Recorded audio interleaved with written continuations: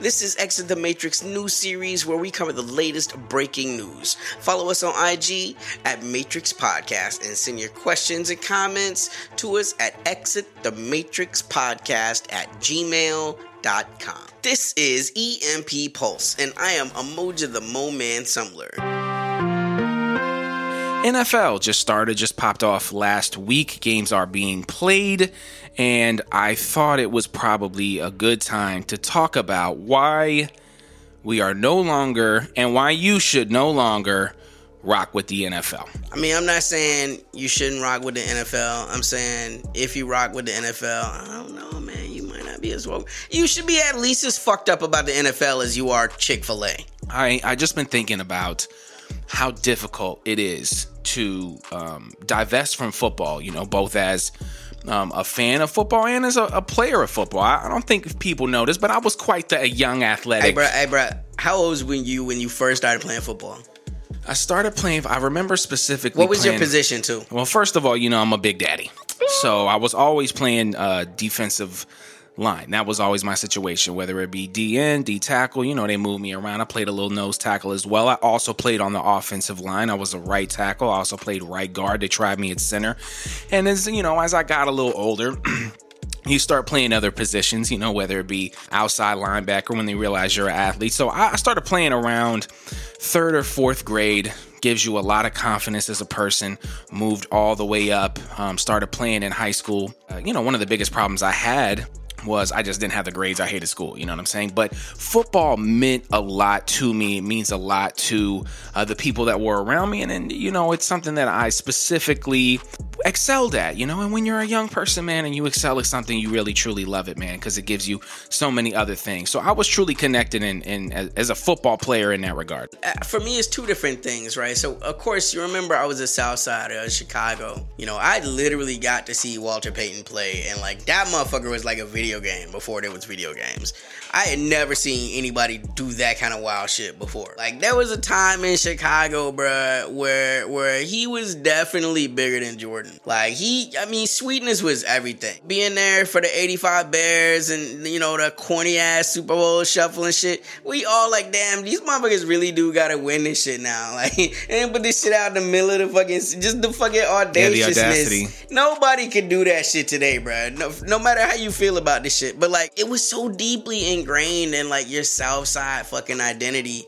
You know, I never had the skill to play, but I remember, you know, my homeboy Taz, who I met in the South, he played his whole fucking life. You know, he grew up in Dallas. He always wanted to be a cowboy until he didn't want to be a fucking cowboy. Just the stress that football put on his life, like being good enough to be like a dude that has highlights in high school, but not quite good enough to be the guy that gets a Division A fucking scholarship. So, like, you know, you're trying to get on and you've hoped that this was going to be your path, and you also didn't have the grades. So, like, now you're not, you know what I'm saying? So, like, there's not even a path. Sometimes it's your only path, you know? Right. I mean, and that's the type of relationship that you have with football. I can imagine, I mean, myself, definitely. I mean, it's an aspect to improve your family life, improve your space in capitalism. I mean, it's just so many dreams that you put on this football thing, and your coaches play on it. I remember being a big guy, and you know, they were always like, yeah, let's try to get to 300 pounds. Let's try to get to 300 pounds. I'm a 15-year-old, mind you, and I'm trying to be involved with that, but that's not necessarily what we're talking about. I was in love with football. America is in love with football.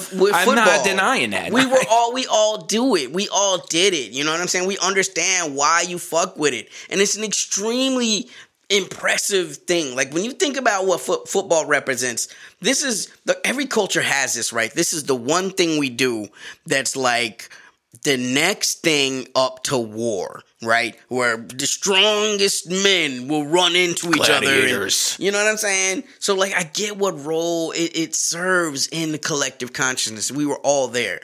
But with that being said, you gotta let this shit go. We gotta let it go. If we're gonna let go of Amazon, or we're gonna let go of Chick-fil-A, and we're gonna let go of, let's just do some quick hits on like some basic shit. Why we shouldn't even be fucking with. As you know, I mean, I think our listeners understand. Like, Colin Kaepernick kneeled And because of that, because he defied the white status quo, he was blackballed from the league. So you have Roger Goodell, who came out, I guess, maybe like a week ago, and said, "We, the National Football League, condemn racism and systematic oppression of black people." Once again, just a PR move, no actual change going on in the NFL, no actual addressing of, the systemic issues that we deal in football. At first, I'd like to say we should have listened to Cap earlier, to what you were kneeling about and what you were trying to bring attention to. We invited him several times to have conversation, to have dialogue.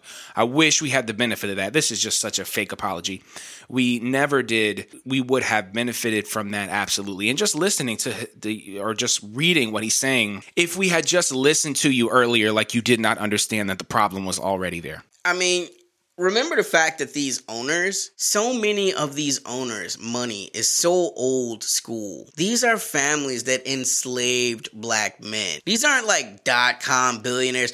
.com billionaires, they buy basketball teams. They buy basketball teams. NFL, those are the original good old boys. 32 good old boys that determine. And it's like, these are horrible fucking people. And they literally call themselves owners. Yeah, no, and seriously, and just think about, again, we've talked about this before, football being the most violent sport in the country and maybe even in the world, and the contracts aren't even guaranteed. We love these people until they go and play for a team that they hate.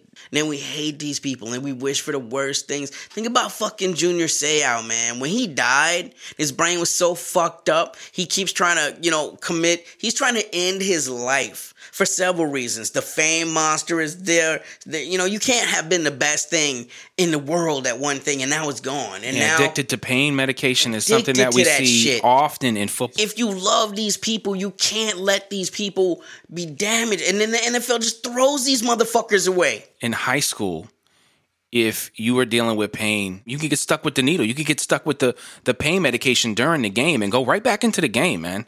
I mean, that's the type of things that we're seeing also in terms of, again, we talk about the CTE and how the NFL knows about it. This the same thing with... And there's no enough of being a company man. Is there ever a bigger company man than Mike fucking Ditka? I mean, Mike Ditka was a player. He was a coach. He came back. He was a fucking commentator. GM. You know what I'm saying? This motherfucker, literally came up under Papa Bear Hallis and shit and all that ancient shit, right? He went to the NFL and was like, hey, the old players are fucked up. Can y'all please give us some money?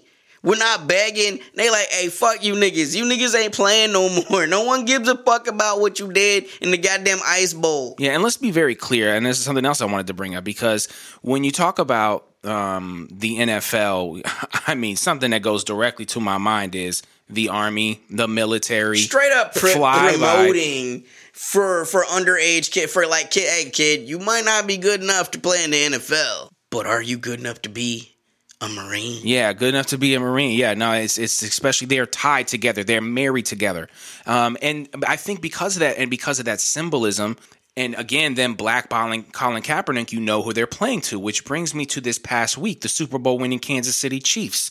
One of their players, Alex Okafor, knelt for the national anthem. One player. And the fans started to boo. Apparently, he wrote a guest column for the Star describing, the pain of police killings of black men. He was the only Chiefs player to kneel, like I said. And not only that, during the same game, NBC's national broadcast played Lift Every Voice and Sing. Oh, my God. You know what I'm saying? Oh, my God. It's like when the fucking white people in Congress are wearing the fucking... Kente cloth. The Kente cloth, this shit. I know, it's so pandering. They learn the most basic bullshit about black culture. Pandering. It's so fucking insulting, right, man. It is. But this again, and it's still... God. They booed that as well. Yeah. So... and then Kansas City, that was the game where they had the 1 minute of racial equality. Oh my God! Is that what they had? That was what they had, and that got booed. But why the fuck, man? So it's a lot of booing, man. I mean, normally, I ain't gonna say nothing about the quality of the team. I mean, it's crazy that there's even fans in the stands. And it's so funny because the fans in the stands are exactly the type of people that would boo. Right. Why the fuck is there a sport with fans in the stands right now? Like, there's not a goddamn pandemic globally. But I want to specifically talk about a few things in terms of how the NFL apologizes for its white stars in a way that it does not apologize for its non-white stars, its black stars. And I remember you were talking about, who are you talking about? The example? Motherfucking Richie Incognito used to play for the motherfucking Miami Dolphins, right? So like this was a dude, and he was on the defensive line, right? And because he was the captain of this team, offensive line. Oh, the offensive. Oh, that's right. Yeah, it was the offensive line. Yeah, because he was the captain of the team, right? It was like he got to tell the rookies what to do. You know what I'm saying? And it was a black rookie on there. One of the things, the team activities would be like to go to a strip club, and because you're the rookie, you got to buy out the bar because it's your turn. This is this is dead ass hazing. I'm a grown ass man, and you're hazing me. And when I don't want to do these activities because maybe that shit don't interest me. Maybe I have a girlfriend. Maybe she wouldn't understand if I said I didn't want to go to the strip club, but the team said if I didn't do it, I wouldn't be on the team. And the team also said because I had to do it and I was new, I had to spend $30,000. I mean, how the fuck is your girl supposed to take that shit, bruh? Like, nah, I know you didn't really want to be there. I know you didn't so like he's a grown ass man. He's a grown ass man. And he's like, I ain't gonna do that fucking shit. And so, like, Richard Incognito put it out there like, I'm clearly blacker than your ass. It put dude in a place where he was on suicide watch. They bullied this motherfucker so much. And that dude got fired. He got cut. Richard Incognito, they gave him a 2-game suspension? Well, what happened is they gave him a suspension. Then they released him. Then a year later, I think he was picked up by like the Buffalo Bills or something and went right back to playing football. This is a dude who, like you said, especially the lowest bar you can have right now in 2020. Any sport can say we're anti-bully, right? Like that's the lowest hanging fruit you can have. Of course, bullying is terrible. And what you have right here is one of your players bullying another one of your players to the point of suicide ideation. A person who is a great football player on the field, a person who is not giving consent for these kind of behaviors. And again, it's really violent, the shit that they were talking about. They're, talking about sex workers and talking about strip clubs and just talking about, people in that way. It's really messed up. But it doesn't stop there, does it? Shit, you got old Big Ben. This motherfucker out there living his Conor McGregor life. He's the prototype for that shit. 1, 2, 3, at least 2. And this is something we were talking about when we were talking about the Harvey Weinstein episode. Right. Episode that I It never sticks to these white dudes. It never sticks. He's right back in the league. No. Now let's look at Mike issue. Vick. Argument for being literally in contention of being one of the greatest players of all time had his time not been interrupted. Had a whole team behind him, had a city behind him, was the face of the fucking South. Was the face of the NFL, you could say. You know what I'm saying? Literally, you on top of the fucking EA games and shit. Like Madden, all that. Everybody want to play with Mike Vick. He just signed the biggest contract ever, I believe. Ever. He took that shit from Peyton. So you already know you got powerful enemies. Because Peyton run this shit. I'm Mr. White Man. Now this dude, he didn't even run the kennels. It was his cousin's fucking kennel. Bro, I got $100 million. You think I give a fuck about this little $100,000 business? Bro, you're my cousin and I'm from the South. I gotta give my family something to do. And we always had dogs down south. Look, I'm not trying to make excuses for that shit. We are not here for dog fighting. Want to be very clear. I'm not here for that shit at all. But we have to acknowledge that Michael Vick was not there doing that shit. He was funding that shit because you take care of your fucking family. I don't know, right, man. Yeah, and juxtapose it, like you said. Sexual assault, bullying, these kind of things are applauded, they're enabled, and they're apologized for in the NFL. But Mike Vick, his whole life was crucified. He definitely went to prison. That happened. And again, right, some of it came from Goodell because Goodell was like, well, if only he told me the truth. He lied to me. So you got to punish this black man? You his fucking daddy? Right. So you saying if he had told you, you could have made it go away? And this is the type of thing that Roger Goodell does. You know what I'm saying? This is the type of person that he is. Think about the type of person that you want to run a business that's run by, like you said, basically old white dudes with slave money. That nigger looked me in my face and lied. And I want to... Do you have anything else to say before we kind of get to this last point? Again, I want to be clear. Like, I do understand that these things are hard to divest from. Me and Mo Man were talking earlier today, and I was talking about, Jay-Z. Like, I used to love Jay-Z, man. He was a great lyricist. I came up in that game, but at some point, things become too problematic, you have to divest. I'm sure Chick-fil-A got good nuggets. I'm sure they're yummy, but you got to step away. This is something that you can divest from right now. And coming up playing football, of course, I had a love of football, but on some just deep family stuff, like me and my father had a very contentious relationship, especially during my high school years for a myriad of reasons. And I remember specifically, man, those moments watching the Washington football team. We didn't even mention the Washington football team, another reason why you should divest. You know what I mean? But of course, that's a story that I'm sure everyone's aware of. But watching that, we used to find common ground there, and sometimes during those games we would able to have conversations about other things. It is a difficult thing to let go of, and we want to acknowledge that. I do love football. I played it. I watched it. I used to have football cards. Hey, but that's the best of it, right? That's the best of what it can be. When we talk about what the worst it can be, and we're not even talking about football, we're talking about the culture that football breeds. It's a known fact that down south domestic abuse is amplified on days when SEC home teams lose. Your team, your imaginary team that's playing a sport that's not real, is not to the death, okay? They don't win the game, and domestic abuse rises on the days that happens. That's the culture that football brings. And we just got to be honest about that. By thinking about new and healthier ways to exercise energy, even hostile energy, so long as it's consensual. You know what I'm saying? As a culture, we can work these problems out. But the old solutions that they've gave us, man, we don't need to be trying to recreate gladiatorial Rome. Nah, seriously. And like we mentioned before with Junior Seau and a lot of the other players, it has lasting effects on your life.